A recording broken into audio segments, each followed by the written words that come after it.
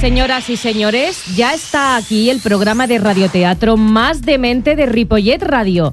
Bienvenidos a La Onda D-Mente.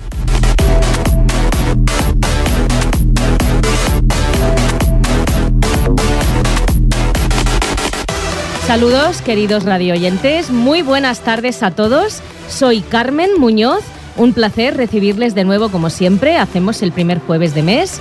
Hoy, 4 de junio, la Onda D-Mente llevará hasta todos los rincones desde los que nos estén escuchando su último programa de esta tercera temporada. Un programa que viene cargado de mucho entretenimiento, de alguna que otra sorpresa y de otras cosas más que vamos a dejarlas ahí de momento. Buenas tardes, miembros del equipo de la Onda D-Mente. Aida García. Buenas tardes y bienvenida, por fin. ¡Yay! Dios mío. Por fin estás aquí. ¡Qué sorpresa! Pues mira. Bienvenida aquí a tu segunda casa, a tu casa Ripollet Radio. Welcome now. Carlos Sánchez, bienvenido. Buenas tardes a tothom. Tenemos también una invitada de lujo, Aida. Sí. Cuéntanos. Pues mira, me he traído para que nos visite un poquito, va a estar durante 2 semanas. Junto con la maleta te la has traído. Todo. Muy bien. A mi compañera de habitación que era allí, que es Chelsea, que no sabe mucho, pero os va a decir hola. Hola. Hola, Chelsea. Buenas tardes. Coming here. ¿Qué tal? ¿Todo bien? Everything okay?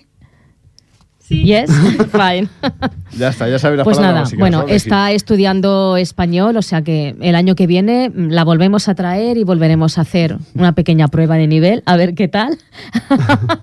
No nos entiende, nos mira con cara extrañada, mejor. pero no nos entiende. Bueno, nos gustaría, señores, que este último programa de temporada fuera muy especial. Queremos disfrutarlo al máximo y nos gustaría que ustedes lo disfrutaran tanto o más que nosotros. Así que no se pierdan ninguna de nuestras secciones. No perdamos más tiempo. ¿Están preparados para disfrutar? Señoras y señores, la Onda D-Mente levanta el telón. Que empiece la función.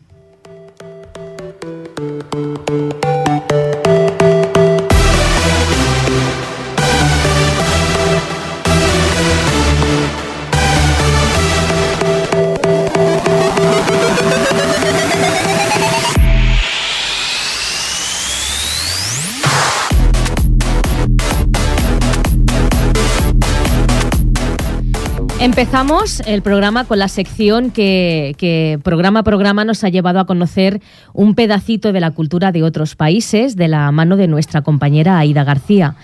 Muchos oyentes nos han pedido que recuperemos un cuento que gustó mucho, así que esta temporada Cuentamundos reemite el cuento Los 10 gigantes.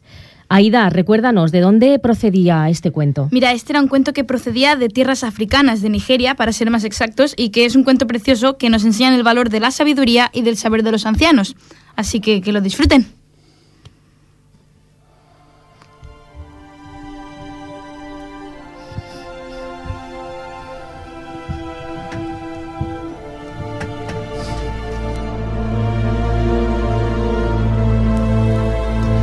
Una vez, al lado de una pequeña aldea de la costa africana, había unas tierras que no pertenecían a nadie.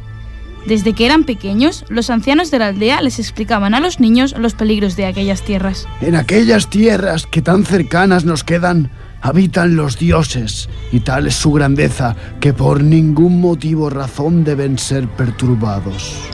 Había crecido en aquel terreno una inmensa floresta. Los animales evitaban entrar allí. Los habitantes de la aldea, atemorizados por las historias de los ancianos, no osaban pisarla ni acercarse. Todos menos Ajibo, que a pesar de conocer las historias, no creía en los dioses ni en la sabiduría de los ancianos. Mi terreno es pequeño y cultivando aquí nunca me haré rico, así que cultivaré maíz en las tierras cercanas. Al fin y al cabo, este terreno es inmenso y debe ser fértil. ¿Para qué creer en esos hechiceros y pasar hambre? Cuando obtenga mi primera cosecha, esta tierra será mía. ¿Y qué me impedirá que construya mi casa aquí? Y así, Ajibo agarró su azada y se dirigió a las tierras prohibidas. No había ni empezado a cortar el primer arbusto que delante suyo aparecieron 10 gigantes, cada uno con una enorme azada, y se dispusieron a cortar los árboles y a labrar la tierra. Tanto se asustó que tardó días en volver a las tierras, pero cuando llegó el momento de labrar la tierra, decidió volver azada en mano. Los gigantes no me dan miedo y parece que me dan servicio. Y apenas había terminado de trazar los primeros surcos que aparecieron de nuevo los 10 gigantes y, sin decir palabra, se pusieron a imitarlo en su trabajo. Con unas enormes azadas, en poco tiempo, el campo quedó preparado para la siembra. Está claro que era una tontería temer a estas tierras. Gracias a estos gigantes apenas me dan trabajo, son una bendición. Cuando llegó la época de siembra, el campesino fue a buscar las semillas y llegó con un gran saco que depositó en el borde del campo. Luego, esperando la aparición de los gigantes, se limitó a lanzar las primeras semillas. Inmediatamente, los 10 gigantes aparecieron de la nada e hicieron todo el trabajo por él. Ahora los dejaré que hagan. Ellos son 10 y yo solo 1. En poco tiempo tendrán todo mi campo sembrado. Efectivamente, en poco tiempo los gigantes terminaron de plantar todas las semillas de maíz y nada más acabar desaparecieron igual que habían aparecido. Cuando la estación de lluvias ya estaba muy adelantada, Ajibo volvió a quitar las malas hierbas a su campo y de la misma manera que las veces anteriores aparecieron los gigantes y le hicieron todo el trabajo. Esto es una señal de los dioses. Ellos querían que yo cultivara estas tierras, está claro. Menos mal que no hice caso a los ancianos. Me he ganado mi recompensa. Ahora tendré la mejor cosecha de la región. Me dará un montón de dinero y podré comprarme bellos trajes y hacerme una gran casa. Así, el maíz crecía cada vez más y más, elevándose en el aire, y ya se podían ver aparecer las primeras espigas. Pero un día, Agua, la mujer de Ajibo, que compartía la felicidad con su marido, se dirigió al campo para admirar la tierra mágica y verificar si las espigas maduraban. Gracias a la destreza de mi marido, estas tierras crecen fértiles. No creo que pase nada si entro al campo a coger algunas espigas. Las llevaré a casa para que Ajibo las vea. No le había dado tiempo ni a coger una espiga cuando, sin previo aviso, aparecieron los 10 gigantes y comenzaron a coger todas las espigas, que en su mayoría aún estaban verdes. Agua intentó detenerlos, pero obviamente fue imposible, y en poco tiempo todas las espigas habían sido arrancadas y lanzadas a la tierra. ¡No puede ser! Pero ¿qué he hecho? Cuando Ajibo vea esto se enfadará. No puedo regresar a casa. Me quedaré para pensar una solución. ¡Ay, qué puedo hacer! Al ver que no volvía, su marido empezó a inquietarse y se dirigió al campo a buscarla. Cuando llegó allí y vio el campo devastada, culpó a la mujer y furioso le pegó una bofetada. Mujer, has destrozado nuestro futuro, todo mi trabajo. En aquel momento, los 10 gigantes regresaron y, como todas las veces anteriores, empezaron a imitarle, golpeando a la mujer uno a uno sin que Ajibo pudiese hacer nada por detenerlos. ¡Por todos los dioses, parad, parad! Y cuando los gigantes se marcharon, Ajibo vio que Agua había muerto. ¡Qué desgracia! Tengo la cosecha destruida y a mis pies a mi mujer muerta. Todo por mi culpa. ¿Por qué desobedecí los consejos de los ancianos? ¿Por qué? Llorando y gimiendo, el pobre hombre caminaba de una punta a la otra del campo, dando puntapiés a los tallos de maíz y golpeándose la cabeza con los puños. Y de la misma manera que las anteriores, aparecieron los 10 gigantes, que dando grandes puntapiés al maíz restante dejaron la tierra yerma, y golpearon a Ajibo en la cabeza de la misma manera que él mismo había hecho consigo mismo, hasta que éste se desplomó. Pasado un tiempo, la magia de la naturaleza hizo brotar de nuevo la hermosa hierba. Toda presencia de Ajibo desapareció mientras un tupido manto cubrió de verde toda la floresta.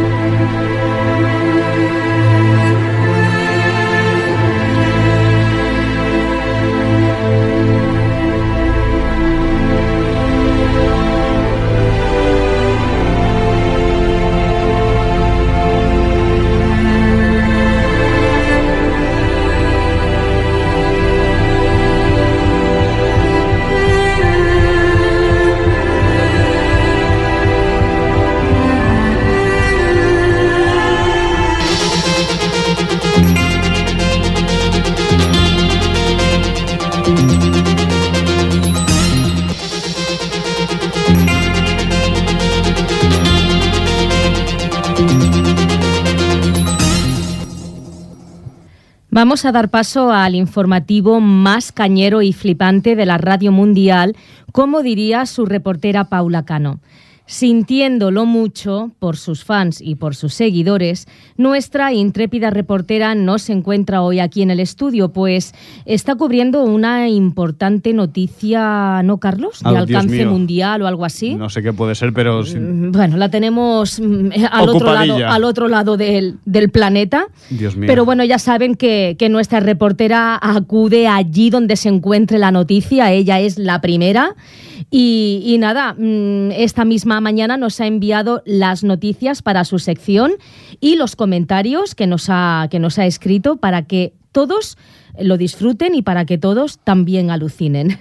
Señoras y señores, bienvenidos a La Movida de Paula. Abran sus orejas y escuchen.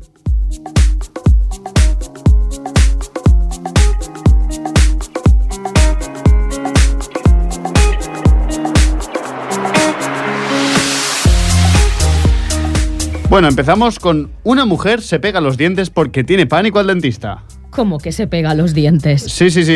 Angie, de 48 años, estaba preocupada porque de un tiempo a habían comenzado a movérsele algunos dientes e incluso algunos se le habían caído.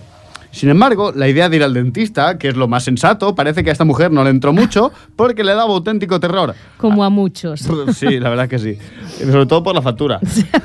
Así que debió pensar que ella misma podía solucionar este pequeño problema con ayuda de una caja de herramientas. Venga. Bueno, y de pegamento. ¿En serio? Ella misma decidió fijarse todas sus piezas dentales con un poco de pegamento. Bueno, más bien se puso bastante. Y es que usó tal cantidad que no tuvo más remedio que acudir finalmente al dentista, que tuvo que quitarle casi todos sus dientes para ponerle unos postizos de titanio. Se pegó los dientes con pegamento. Efectivamente, se pegó los dientes y se le quedaron tan mal y tan feos de pegamento ahí que le sobraba que tuvo que irse al dentista que se los cambiaran por uno de titanio. O sea que al final parecería un Transformer la mujer con Efectivamente. Virgen Santa. Señoras y señores, no estamos rodeados solo de chorizos, sino también de caguetas y de mentes.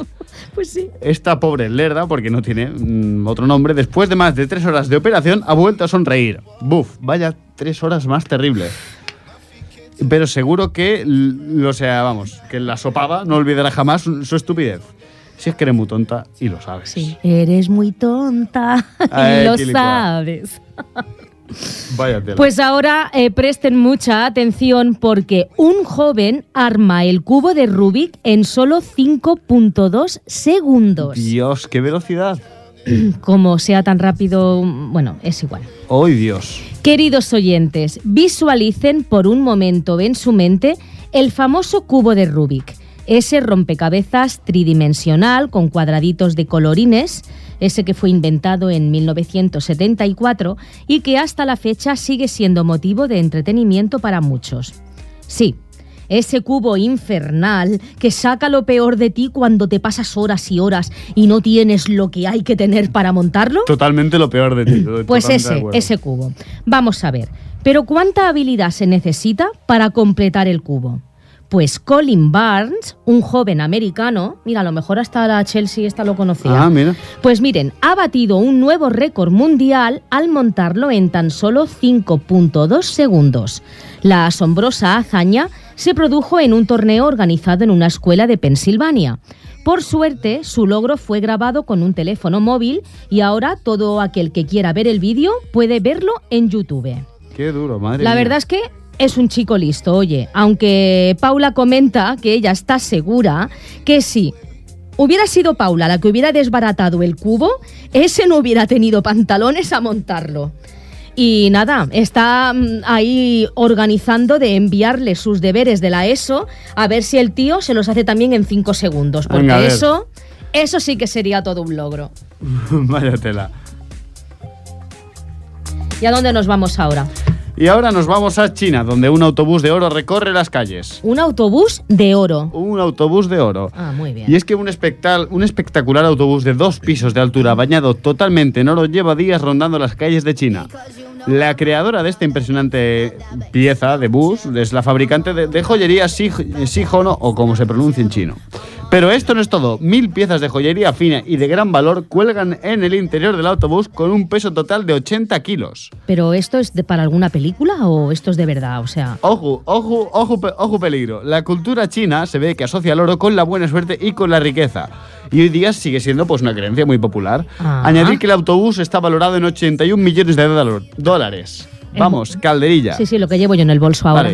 Vale, o sea, bien, ¿no? ¿Qué les parece? Sí, o sea, fantástico. Aquí estamos acostumbrados todos los días. Me gustaría ver ese autobús paseándose por según qué barrios, de los que no sale entero. Bueno, ahora, si alguien desea robar un vehículo de gran valor, ¿cuál tienen que robar?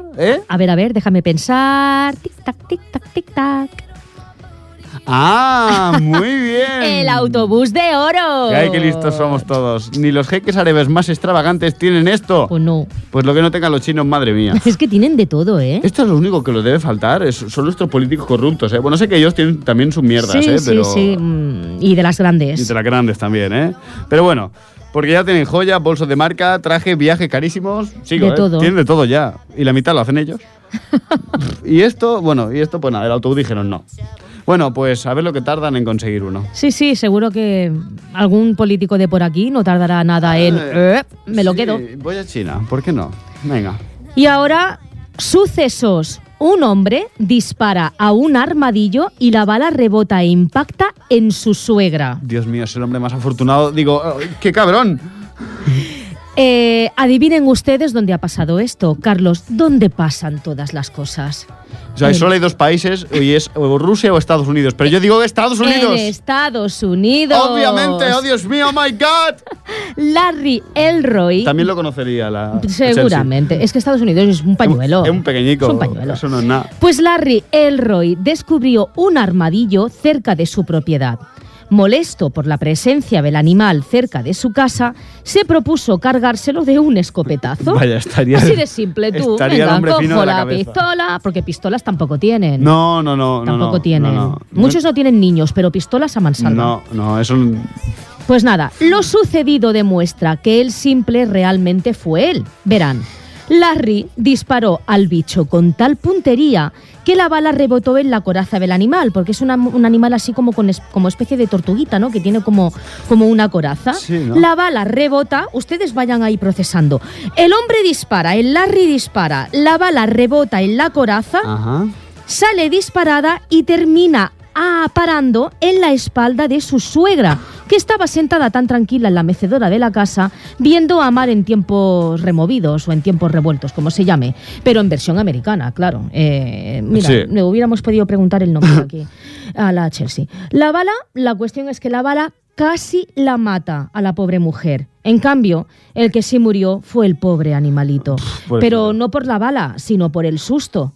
La suegra está fuera de todo peligro, tranquilos, pero desde entonces lleva días diciendo: ya te lo dije, te has casado con un inútil, pelagato, atontao, imbécil, amargao, un asesino, con lo bien que estarías tú si te hubieras casado con Bartolo, el dueño del puticlub de Chicago, y bla bla bla, bla bla bla, bla bla bla, bla bla bla, todo el rato así, en bucle. Ya ven, otro caso más de un tipo que quiso matar 2 bichos de un tiro y mató al bicho equivocado. Pobre desgraciado. Pobrecillo, vaya tela. Bueno, pues ya hasta aquí las noticias de hoy, y si se han quedado con ganas de más, tendrán que esperar a una nueva edición de La Movida de Paula. Sabemos que este espacio hoy no ha sido lo mismo sin su reportera Paula Cano. Un saludo, y que Paula. La están echando de menos, sobre todo aquí también en el estudio. Tranquilos, que volveremos a sufrirla después del verano. Seguro que nos está escuchando desde allá donde esté. Un beso muy grande y entérate bien de todo, que nos lo tienes que traer aquí. ¡Adiós! Adiós, Paula.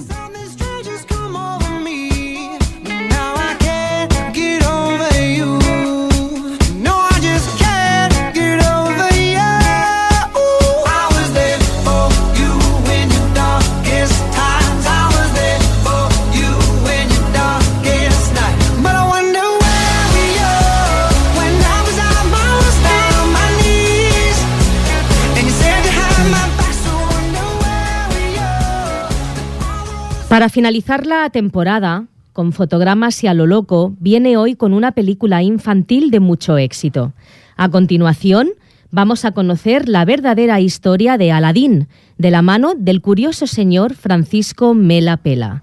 Buenas tardes, Francisco. Buenas tardes a todos nuestros oyentes. Pues sí, hoy para acabar esta brillante temporada de la Onda D-Mente, hoy les traigo la versión bizarra de la película Disney Aladdin. La sobredosis de colacao, esta vez de un colacao así de buena calidad, se ha notado mucho, sobre todo a la hora de traeros este clásico de cine infantil, y vamos bastante puestos. Con todos vosotros, el momento en que Aladín va a seducir a la princesa Jasmine, pero un poco en un mundo paralelo, digamos, en el que Jasmine no es lo que aparenta, y Aladín está un poco más colgado de lo normal.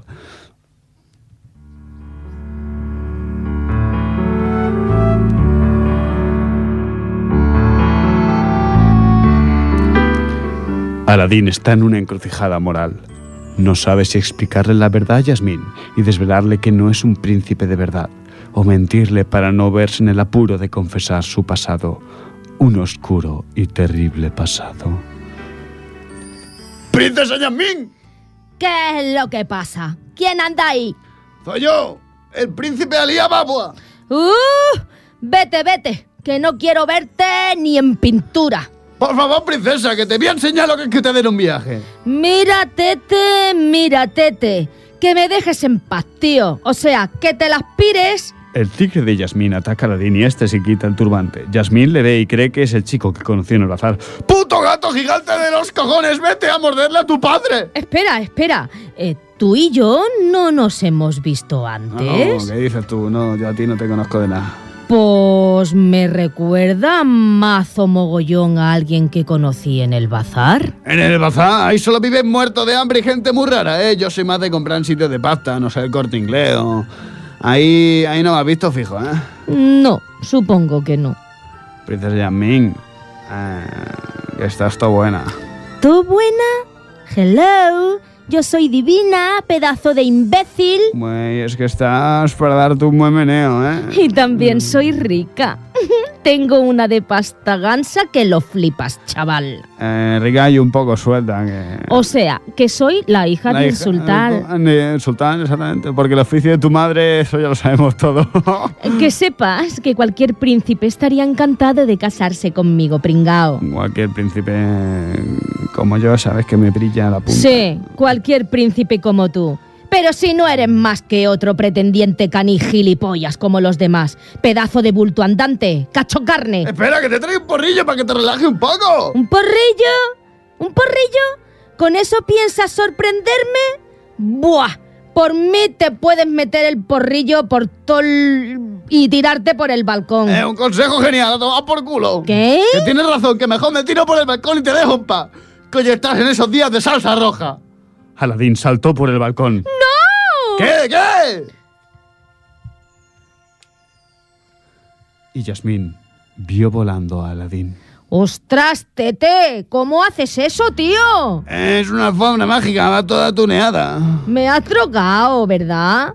Algo más echado en la bebida. Yo no es te he drogado, imposible, tío, que una alfombra vuele. Yo no te he drogado, ¿vale? Esta alfombra la conseguí cuando me metí... Bueno, me metí un poquillo. Digo, en una cueva con forma de cabeza de tigre que surgió inesperadamente de la arena, y allí vi 1000 riquezas que acabaron convirtiéndose en lava e intentaron acabar con mi vida. Hosti, tú. El que va realmente fumado eres tú, tío. Eso es imposible, macho. Que no me metí nada, lo juro. Porque ya me lo has metido a mí para que alucine por los dos, cabronazo. Que me has dejado toda loca. Con la cara que va... Sí. Toda loca. Sí, claro, con lo cara que va la droga y encima te la voy a regalar. No flipando. ¿Te gustaría subir y darte un garbeo? Podríamos salir del palacio y... ¿Sabes por dónde está la Meca? Pues para allí te voy a poner mirando, para la Meca. Sí, ahí está, en esa dirección. Pues subo la alfombra que vamos a rezar un poco mirando a la Meca, ¿o no? Pero, ¿esta cutre alfombra es segura? Claro, confía en mí. ¿Eh? Que si confía en mí, sorda. Tu abuela va a confiar en ti. ¡Papá! Que este príncipe me ha drogado y me quiere secuestrar para hacerme cosas muy raras. ¡Joder, papá! A ver si dejas de traerme gilipollas ya de una puñetera vez y me traes a Brad Pitt o al Tom Cruise o alguien de mujeres y hombres y viceversa. O alguien que esté todo buenorro y macizorro. Alguien que merezca la pena de verdad, papá. Un cacha musculoso con tatuajes por todo el cuerpo. De esos que te miran y se te caen hasta las bragas. ¡Joder, papá! Tampoco pido tanto, ostras. Papá, que no me escuchas. Otra vez ha ido.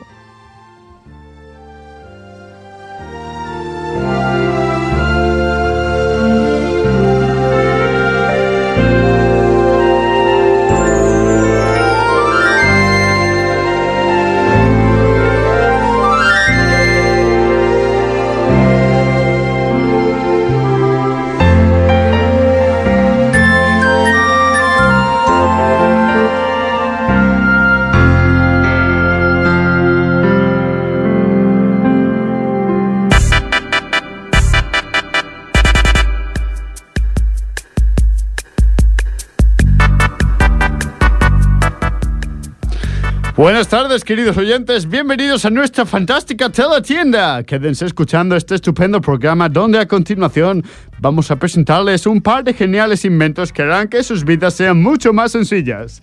A mi lado, como siempre, Peggy Sue. Buenas tardes, darling. Hello, everybody. But, todo lo chimo, mi querido Johnny, ¿dónde está? Oh, yes, es una gran pérdida. What? No puede ser. ¡Se ha muerto! ¡Oh, my God! No. Solo era una broma de mal gusto, Lady Sue. No se alarme. Me ha dicho que está en las Islas Caimán descubriendo nuevos y revolucionarios productos. ¿En las Islas Caimán? ¿Trabajando? Eso me suena más a unas holidays. O sea, vacaciones. Oh, my God. He's not working. He's with Candela Francis, I'm sure. Eso sí que es un buen chiste. Es que como no traiga un coco despertador o el banana phone, ya me dirá qué va a traer. Pues me han dicho que está experimentando con nuevas y revolucionarias recetas de gin tonics. Ahora que está tan de moda es el mejor momento para venderlas. Pero aún están en fase de desarrollo. Todo lo chimo. ¿Me da algún avance de esas recetas? I want it. Quiero probarlas. Pues, por ejemplo, gin tonic con esencia de heces de rizo de mar. Ugh. Gin tonic con láminas de culo de mona narizón. Horrible. Gin tonic con tropezones de bilis de cocodrilo y fresa. No, wait. Este al menos lleva fresas. Sí, parece ser que si no salía demasiado amargo el combinado. No quiero probar nada de lo que ha dicho. No.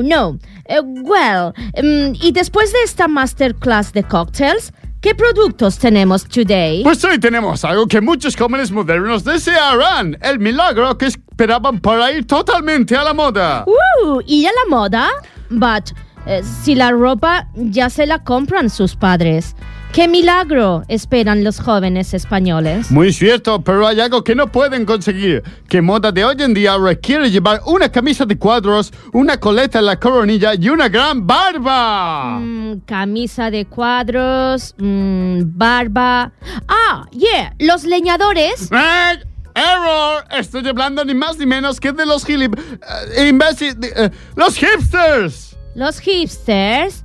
Ajá, ¿qué le falta a los jóvenes para ser hipsters? Pues el Crece Bello 3000.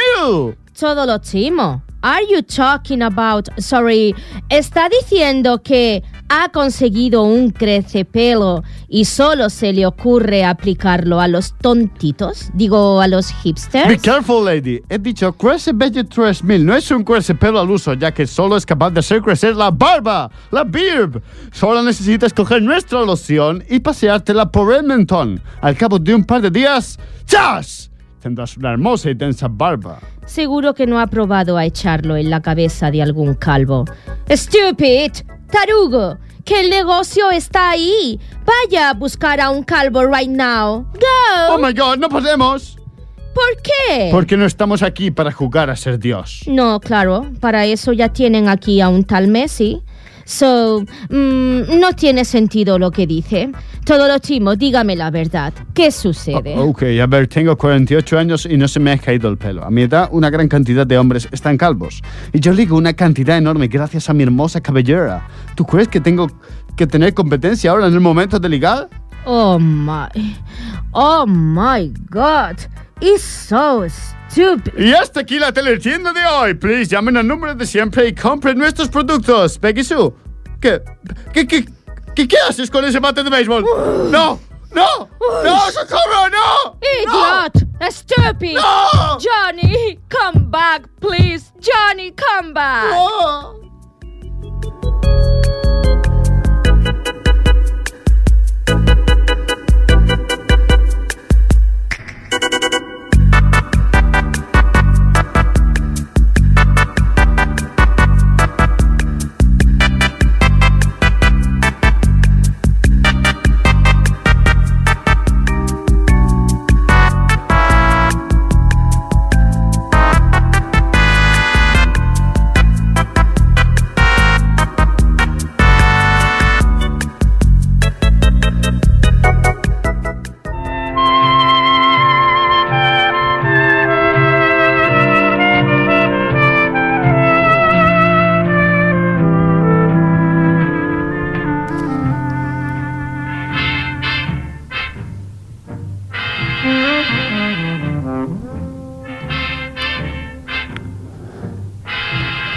El consultorio de Candela Francis.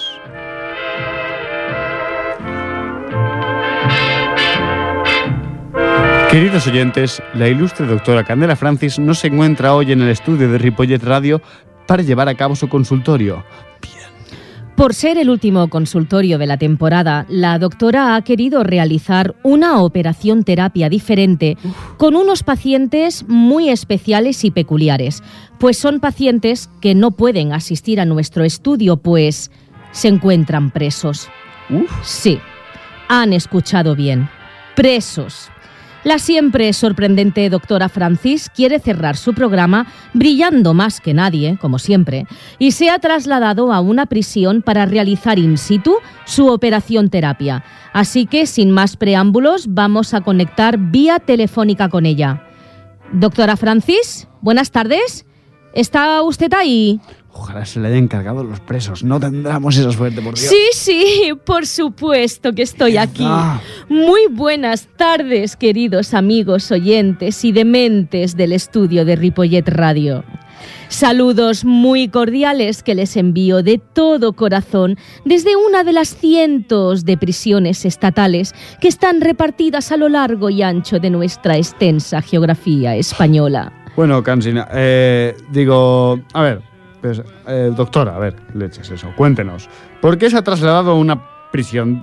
¿De qué va a tratar hoy el tema con los presos? Ahora mismo me encuentro en una sala del módulo 1, acompañada de un grupo de presos que presentan la misma patología. Tengo que decir que la Pantoja está de permiso, no está aquí con nosotros. Todos los presos cumplen condena suerte por delitos de robo. Estos pacientes son ladrones expertos o bien ladrones compulsivos, también llamados cleptómanos. ¿Y qué diferencia hay entre ellos? Porque no lo entiendo, porque todos son chorizos. Veamos, la cleptomanía es un trastorno del control de los impulsos caracterizado por el robo compulsivo de objetos. Ajá. La persona que la padece tiene muchas dificultades para evitar la tentación de sustraer cualquier objeto. A diferencia del ladrón común, el cleptómano es en todo momento consciente de lo negativo de sus acciones, pero no puede evitar robar algo. Ah, vale, o sea, entonces un ladrón roba por necesidad, por placer, diversión o por lo que sea. Es su forma de vida, básicamente, y le da lo mismo las consecuencias que provoque. Y un cleptómano, el pobre, roba para satisfacer una adicción, ¿no? Ese impulso que siente, ¿verdad? ¡Claro! ¡Estupendo! Si es que yo me expreso como nadie. Cuando quieres. La cleptomanía es una adicción psicológica, pues la necesidad de robar viene precedida por un estado de ansiedad creciente que solo se alivia después de poseer el objeto deseado. El cleptómano no roba por necesidad y no valora el valor económico de lo que roba. De hecho, muchas veces roban cosas que ni siquiera necesitan. ¿No es así, queridos pacientes? Muy buenas tardes. Buenas tardes. Aunque aquí dentro encerrados, muy buenas, no creo que sean. Buenas tardes. Pues yo entraba en tiendas y lo que me hacían era robar tampones. Es que me gusta robar tampones. No sirven de nada, pero es excitante. Les tiras las fundas. ¿Y qué le provocaba? ¿Una sensación de subidón o...? Explique. Hola, estoy aquí. Era un subidón así como muy bueno porque tú pensabas en los tampones y te los metías ahí en el cayumbo, salías corriendo y Tampones, pinta uñas y creo que hasta palillos de los bares. Los palillos mola mucho porque te los puedes guardar así en el reloj, o así, como si no se ven nada y te los llevas. Y pañuelos también. ¿Sabes esas personas que reparten pañuelos en los trenes? Pues yo no les dejaba nada. ¿Y luego los usaba con los moquitos? ¿Qué va? Los pañuelos se los tiraba ahí en la cabeza y luego me iba corriendo y ya está. En fin, estoy segura que usted no tendría ningún problema para comprar esos productos, pero su simple compra no le revierte ninguna sensación positiva. ¿Estoy en lo cierto? A mí es que me saben mal los tampones porque podrían usarse y los pañuelos y los palillos de dientes porque no están usados. No sé, amigos cleptómanos. Expliquen a continuación cómo son esos momentos anteriores al robo. ¿Qué experimentan? ¿Qué sienten luego en el momento del hurto? Yo he robado cosas muy chungas. Yo robaba, pues, a los morillos les robaba los bolsos, les robaba los CDs, les robaba los DVD. Y pues la verdad, antes de robarle estás así como, ay, que me pilla, ay, que no me pilla. Te pones nervioso, te pones tenso y luego los coges y ¡oh! Luego... O sea, aquí nuestro paciente quiere decir que él experimenta un estado de gran tensión e inquietud. Eso es, ¿verdad? Y durante el robo, ¿qué siente? ¿Placer? ¿Qué siente? Es como un gustito ahí, una adrenalina muy dura y luego te arrepientes. O sea, sin embargo, al cabo de un rato esas sensaciones cambian. Sí, tía. Sí, cambian las sensaciones porque... Sientes pena, ¿verdad? Te arrepientes de los palillos y te arrepientes también de los CDs y eso. Los pobres negros tendrán que ganarse la vida con algo, ¿no? Muchos de los cleptómanos sienten después la necesidad de devolver lo robado, pero claro, esto supondría un enorme agravio. Entonces optan por deshacerse de todo o por regalarlo incluso. Sí, yo es que soy un... Bueno, yo no voy a decir mi identidad porque soy anónimo, pero a mí lo que me gusta es robar braguitas. Yo lo que voy es a los gimnasios, que están ahí recién sudaditas. Cuando ellas se meten en la ducha, yo me meto rápido en las taquillas y las cojo y las huelo un poquito porque sudaditas están muy ricas. Jo, tío, eres un poco guarro, ¿eh? Pero espera, es que luego cojo y las llevo y las abandono en la sacristía del cura. A mí me robaste las mías y se las llevaste al cura, tío. ¡Sí, al cura! Amigos oyentes, sepan que la cleptomanía tiene importantes y muy negativas consecuencias sobre la persona que la sufre, ya que todo el mundo que le rodea deja de confiar en ella, lo que conlleva un rechazo social. Eso es cierto, ¿eh? A mí mi pariente me miraba raro, no entendía por qué robaba a los negros. A mí también me miran raro, sobre todo mi novia no entiende eso de que me guste robar bragas ajenas. A mí mi madre me echó de mi casa porque le quitaba dinero del monedero para comprar regaliz y a mí la regaliz me gustaba, pero era para metérmela por la nariz. Hostia, qué chunga, colega, eso de la regaliz tendré que probarlo. Es que flipa, mamazo, tío. Oh, qué bueno. Es más barato que el pegamento, macho. Hostia, madre mía. Evidentemente también tiene importantes consecuencias legales porque sus hurtos no dejan de ser actos delictivos. Es por esto que están en este sombrío y desacogedor lugar. Un lugar horroroso, por cierto. Muy mal decorado está esto, y con muy poco gusto y estilo. Se nota que falta la mano de una mujer. Si quieres que la mano esa de mujer me la usas tú donde ya sabemos, ¿sabes? Por favor, qué soez y desagradable. Venga. A ver, sigamos. Que tengo la mazorca a punto de hacer palomitas. Sigamos. Otra diferencia del cleptómano con un ladrón es que el cleptómano no suele planificar sus robos. Roba de manera espontánea en lugares públicos, en tiendas, pero también pueden hacerlo en fiestas, incluso mucha atención, en casa de amigos. por lo que son más fácilmente pillados infraganti. Eso es verdad, ¿eh? Yo con el moro me acabé siendo su amigo y un día le robé un DVD y me pilló cabrón. Y entonces me denunció a la policía. Y nada, y luego pues nada, también una vez me pillaron mientras robaba un bolso en el Paseo de Gracia. A mí me pillaron con lo de las bragas. Un día un par de chicas eran luchadoras de lucha libre y me pegaron mucho y muy fuerte. Yo fui a casa de una amiga que era toda rica la tía, ¿sabes? Y siempre en las fiestas tenía Ferrero Rochers y dije, pues si tiene Ferrero Rochers, tiene regaliz. Pero como no había ni Ferrero Rochers ni regaliz, pues le robé al novio, tú. Ay, ¿qué con estás, colega? Ustedes se estarán preguntando, ¿y cómo se puede ayudar a esta miserable gente? Pues muy sencillo, con mucha terapia psicológica, a través siempre de un experto tan bueno como yo, aunque eso será difícil, y complementándolo con un tratamiento de técnicas de relajación y respiración para controlar la ansiedad, o con estrategias para detener el pensamiento maligno, o con técnicas de conducta y de comunicación. Está bien, me gusta, yo quiero probarlo. Yo también. Pues yo podría trabajar todo esto con ellos, pero realmente paso, o sea, me la pela. ¿Cómo?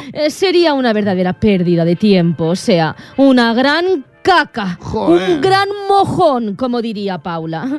Todos los ladrones mueren ladrones. Atentos, ahora voy a presentarles a otro grupo de ladrones de los que sí saben. Estos sí se lo han montado bien. La lástima es que han sido muy tontos por dejarse pillar. ¡Ah, qué muy tonto, señora! Que yo no me dejé pillar por gusto, ¿eh? Yo Muy tampoco, tontos, colega. sí, muy tontos. Cabrona. Me acompañan varios políticos, Hostia, eso algún da que miedo. otro banquero Hostia, y algún empresario, ¿no es así? hostia. Sí, asienten con la cabeza. Ninguno necesitaba el dinero, pero deseaban enriquecerse aún más a costa de la chusma obrera del país. Como es de menester, yo prometo y vuelvo a prometer que lo he hecho y lo volveré a hacer. Yo he robado. ¿Y lo piensa devolver? Yo no devuelvo nada. El pueblo está para ser sometido y para ser robado. Ellos sí que saben robar a lo grande, que es como hay que hacerlo, con sus cuentas en paraísos fiscales, burlando al elfo enano del ministro de Hacienda, utilizando cuentas contables paralelas a espaldas de todos. Unos verdaderos chorizos ibéricos de pata negra. Yo he blanqueado más dinero que él haría en la ropa, tío. He blanqueado mucha pasta. Usted comparte habitación con Bárcenas, ¿verdad? Con Bárcenas. Bárcenas me sopla la boca cuando yo pido. Me encanta. Estos no roban chuminadas. Estos roban cosas con estilo. Son ladrones de guante blanco que roban poco a poco, como el chef que prepara lentamente una suculenta comida. Recuerdo una vez que tuve un romance con un ladrón de obras de arte.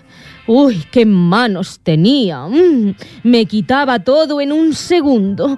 Lo suyo sí que era arte y no esas obras de Picasso o Renoir que robaba. Oye, que yo de esas obras tengo 35 solo en el salón, 2 en la cocina, 3 en el baño y así en todas las puñeteras habitaciones de mi casa. Es una lástima que ahora los medios de comunicación se han confabulado para destapar la caja de Pandora y solo hacen que señalar a corruptos y ladrones. A mí me pillaron porque mi mujer era una hija de la gran... Y lo que me hizo fue delatarme. Me delató, me dijo que yo apuntaba cosas en B, que si no sé... Y la cabrona, pues ahora estoy... Y encima, como era, cantaba fatal. Que lo sepáis, cantaba fatal. Bueno, pero cuando salgan de aquí, que seguro que será muy pronto, sigan robando, por favor. La duda ofende. Me encantan los regalos que me hacen cuando vienen a mi consulta por informes falsificados. Perdón, doctora. ¿Usted ha pensado que todo lo que están hablando está siendo escuchado y grabado por los funcionarios de prisión? Además, le recuerdo, ¿vale?, que está en el aire. Todos los oyentes la están escuchando y seguro que alucinando. Planificación y hacer las cosas con mucho cuidadito. Ir poniendo poquitas gotas de veneno en la comida. Digo, ir cogiendo billetitos todos los días, poco a poquito. ¡Uy, qué morbo tiene esto! Doctora. Aunque lo mejor es que no te pillen. Vosotros, por pringaos, estáis aquí con lo fácil que es sobornar a la policía. Doctora, ¿me escucha? Pero las mujeres somos más listas. Para nosotras todo es más fácil. Tenemos más picardía y nos encanta usar nuestras dotes femeninas, sobre todo para sobornar y para dejarnos sobornar con regalitos. Miren qué joyitas llevo. ¡Ups! ¡Quieto! ¡Quieto! No se toca. El anillo es mío, leche. ¡Uy, señor alcaide! ¡Qué honor! Adelante, pase y únase al grupo. Doctora Francis, le presento al fiscal del Estado. Uy, fiscal del Estado. Sepa usted que mi encantada. esposa es una gran seguidora de su consultorio y del programa La Onda D-Mente. Uy, gracias. El mes pasado ya me habló de usted y de una relación que tuvo con alguien que murió en extrañas circunstancias. Uy, sí, pobrecito, con lo que yo le amaba. Tenemos indicios más que evidentes que la muerte de su marido fue un crimen. Era tan bueno, pero la palmó. ¿Eh? ¿Un crimen? Un asesinato. ¿Un crimen o un asesinato? A ver si nos aclaramos. Ay, por favor, no me lo puedo creer. Con lo feliz que me hacía. Uy, qué traje más elegante que lleva usted.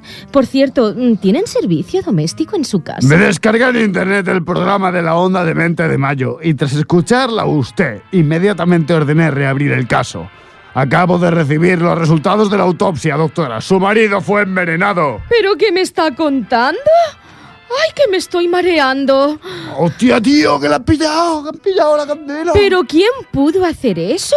Si mi pareja era un ángel caído del cielo. Sí, claro. A ver, señora, usted sí que es el ángel que cayó del cielo. Usted es un demonio, señora. Doctora, ¿me escucha? Soy Carmen Muñoz, directora de la Onda D-Mente. Uy, querida, me estás asustando. Ándala, tía, se asusta porque tú le estás hablando y no por lo que le está diciendo el alcaide. Yo flipo con esta pava. Tú y todos, Carlos. A ver, doctora, escuche lo que el alcaide tiene que decirle, porque es muy serio. Doctora Francis, queda usted detenida por el asesinato de su pareja. ¿Perdone? Hello. Eso pasó hace ya muchos años. Pobrecito. Se puso todo amarillito y luego verde, con espumita blanquita por la boca. Más mono. Ay, pobrecito. Pero se ha prescrito ya, Solerdos. El fiscal me ha informado que con la nueva ley del gobierno ese caso prescribe en 2 días. Por tanto, queda usted detenida y en prisión preventiva a la espera de juicio. ¡Hostia! Compañía, que vamos a ¡Hostia! tener aquí, tío. La Venga, candela, Francis. que te viene. No puede ser. Malditos políticos del PP y sus puñeteras leyes. Juro que me vengaré de todos vosotros. Os haré la vida imposible. A los de aquí, a los de fuera, a los pringaos de la radio. Juro que me las vais a pagar. Chusma, que sois todos chusma. Agente, llévensela. ¿Y qué va a ser de mí ahora? ¡Ay, Dios mío! Yo quiero mi llamada. Quiero hablar con mi abogado. Ay, no, bueno, no. Mejor quiero hablar con mi asistenta. Que me traiga mi maquillaje y mis trapitos y mis botecitos de esencias. Dios, es increíble. Nos hemos librado de ella. Dios, nos hemos librado de ella. Uy, Carlos, no cantes victoria tan pronto. Esta mujer utilizará todas sus armas para salir pronto, ya lo verás. Espero que Tony Miralles no nos la encolome de nuevo la próxima temporada, Por favor, porque si no, Tony, yo dimito. Oye, que esta demente quiso envenenarme el mes pasado con el café. Sí, me acuerdo. Bueno, señoras y señores, despedimos el consultorio de Candela Francis hasta, por fin, no sabemos cuándo. Quizá la operación terapia pase a llamarse Operación Trullo.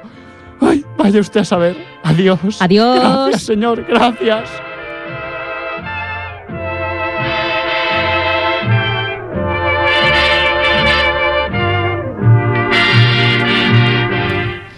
Les pido disculpas, señoras y señores, nosotros también estamos perplejos como todos ustedes. Vaya tela. La doctora Francis detenida y en prisión preventiva. En fin, menuda forma de acabar el último programa. Bueno, ¿qué será de esta mujer? Tendrán que esperar a la próxima temporada de la Onda D-Mente. Ahora es momento de despedirse, no sin antes dar las gracias un año más a Ripollet Radio y a Toni Miralles por la confianza depositada en este programa y en este equipo de Dementes, a Jordi Puy, nuestro servicial técnico de sonido, a Alba, que hoy está de técnica con nosotros, a este maravilloso equipo de Dementes creativos que me rodea, y mil gracias a todos nuestros oyentes, porque sin ustedes toda esta locura no tendría sentido. Carlos, Pues, es tu turno. Un saludo, un abrazo a todo el mundo y que la fuerza nos acompañe, sin duda. Que es lo que necesitamos.